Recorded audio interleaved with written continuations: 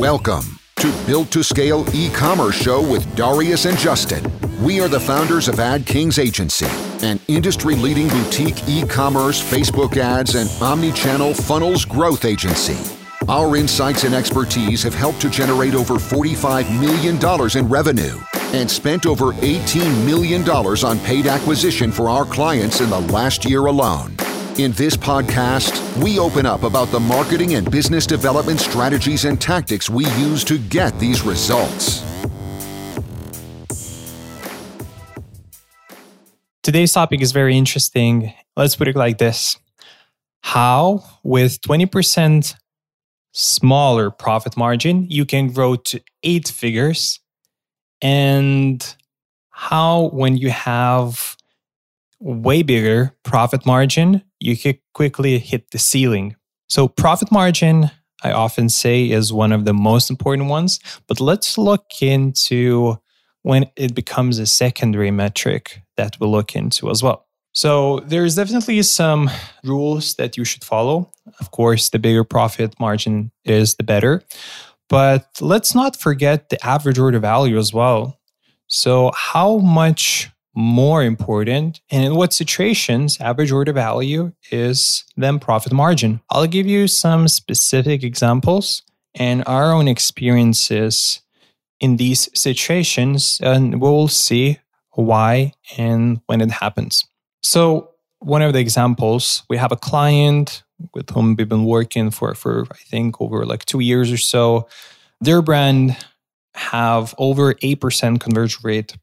Their average order value is $30 and their profit margin is 85%.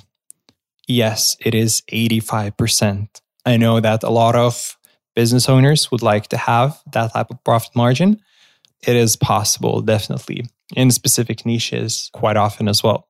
So in this case, their average order value is $30. Let's remember this. And we have worked in the past, and we still work with a number of different clients. And to be honest, it happened in different industries: gifting, sportswear, consumer electronics, and so on and so on. And the clients had, their average order value was over $100. So in some cases it was 100, in some cases it was 130, 150.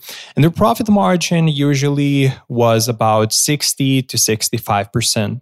So we have 2 scenarios. One is 85% profit margin at average order value $30.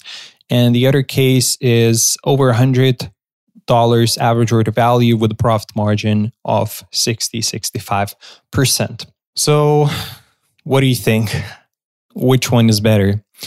So both are good in their particular situations, but I would say the second one is more important, that you should always have in mind that average order value matters quite a lot. And when? Especially when you are growing your advertising budget and you are growing towards multiple 7 figures or 8 figures, and you start increasing your fixed fees especially as well. And you are maybe even entering to a rapid scale situation. So your profit margin in dollars, not in just a percentage, matters quite a lot. Meaning, what does it cost for you to make the product and for what you're selling in dollar amount? What you're left with. So let's say if it costs for us $40 and we're selling that at $100, we have $60, which we will be using for marketing, covering variable fees, fixed fees, and so on and so on. And in this case, our profit margin is, let's say, 60%. So just having $15, even with 85 profit margin, might not be enough when you're growing in your ad spend. But having $50, even with 60% profit margin, will give you room for error. You will need to sell less products to cover your fixed fees. And most likely, and in often cases what we see, you will become more profitable at a bigger scale. So look at these one by one. So what will happen? You'll have more room for error, and you need it. Because when you're growing in ad spend, it's definitely your $15 will disappear pretty quickly. So in this client, let's say we grew them from, I think, 40K. Now they're doing about 350K a month.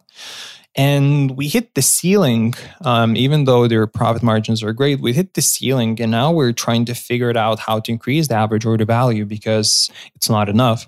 So with them, now we're trying to figure it out, and new products, physical or digital products, or like how to increase the AOV with bundling or so. We're already bundling things, but we need to get it closer to $50 or $60. That will give us more room for ever and scalability as well. So once you have, like, let's say not a $15, but $50, you cannot ensure that everything will go always smoothly. So having more money just to wiggle around, just do different tests, start targeting new people as well. So initially, those people didn't really think about buying your product. They weren't really aware that this product exists. They didn't think that they have like big of a problem, and this product is kind of solving this problem. So you initially will start needing more and more dollars to track them, convert them, and so on. And this will happen further you scale, because you won't always have warm audience and the best audience that you can target with the smallest cost per acquisition. So room for error. This one is covered. You will need to sell less products to cover your fixed fees. So just an example, to make $10,000, you will need to sell 333 of $30 products, versus you'll just need to sell 100 products of $100 worth of products. So we'll need to sell 3 times more if your AOV is smaller. I think it's pretty obvious, but a lot of people don't really think in this way. So imagine with the more sales, with the bigger volume, you'll need more processing power, more resources. So as well, potentially maybe customer service people as well, because it's 3 times more of customers buying. So with a bigger volume, let's say you're doing 300K or so, you will need to sell tens of thousands of these products in order to be profitable enough to cover your fixed fees, your variable fees, your marketing fees, and so on. With higher AOV, you'll have just less processes as well that you need to hassle around or so. Now, as I said, at a bigger scale, you'll most likely become even more profitable as well. And just to illustrate, as I said already, at a 300K, you start getting to become unprofitable because the dollar amount that you have, which you can spend on acquisition, it's not enough for you. So we have scaled businesses to 8 figures, which had over 100 AOV. And that was way easier, and usually they were way more profitable than it was with the smaller AOV. And the return on investment didn't drop as much with the higher AOV products. So just another example, let's say if you grow proportionally, let's say 2 or 3 times, your fixed fees won't grow as much as well. So further you grow, with the higher AOV, your fixed fees won't grow as much. You grow maybe 2 times, but your fixed fees will grow maybe like 20-30% only. So you still have that room and you're making more money. And operations from the volume perspective, it have increased, but not something that you cannot handle.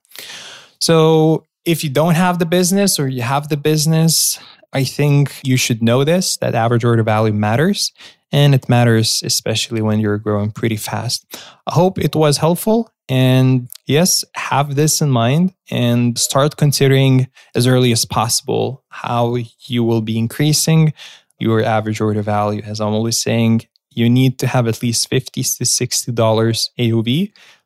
The closer to 100 you are, the better it is. Enjoying this podcast? Consider subscribing and sharing it with your friends. This helps us to grow and create more amazing content like this for you.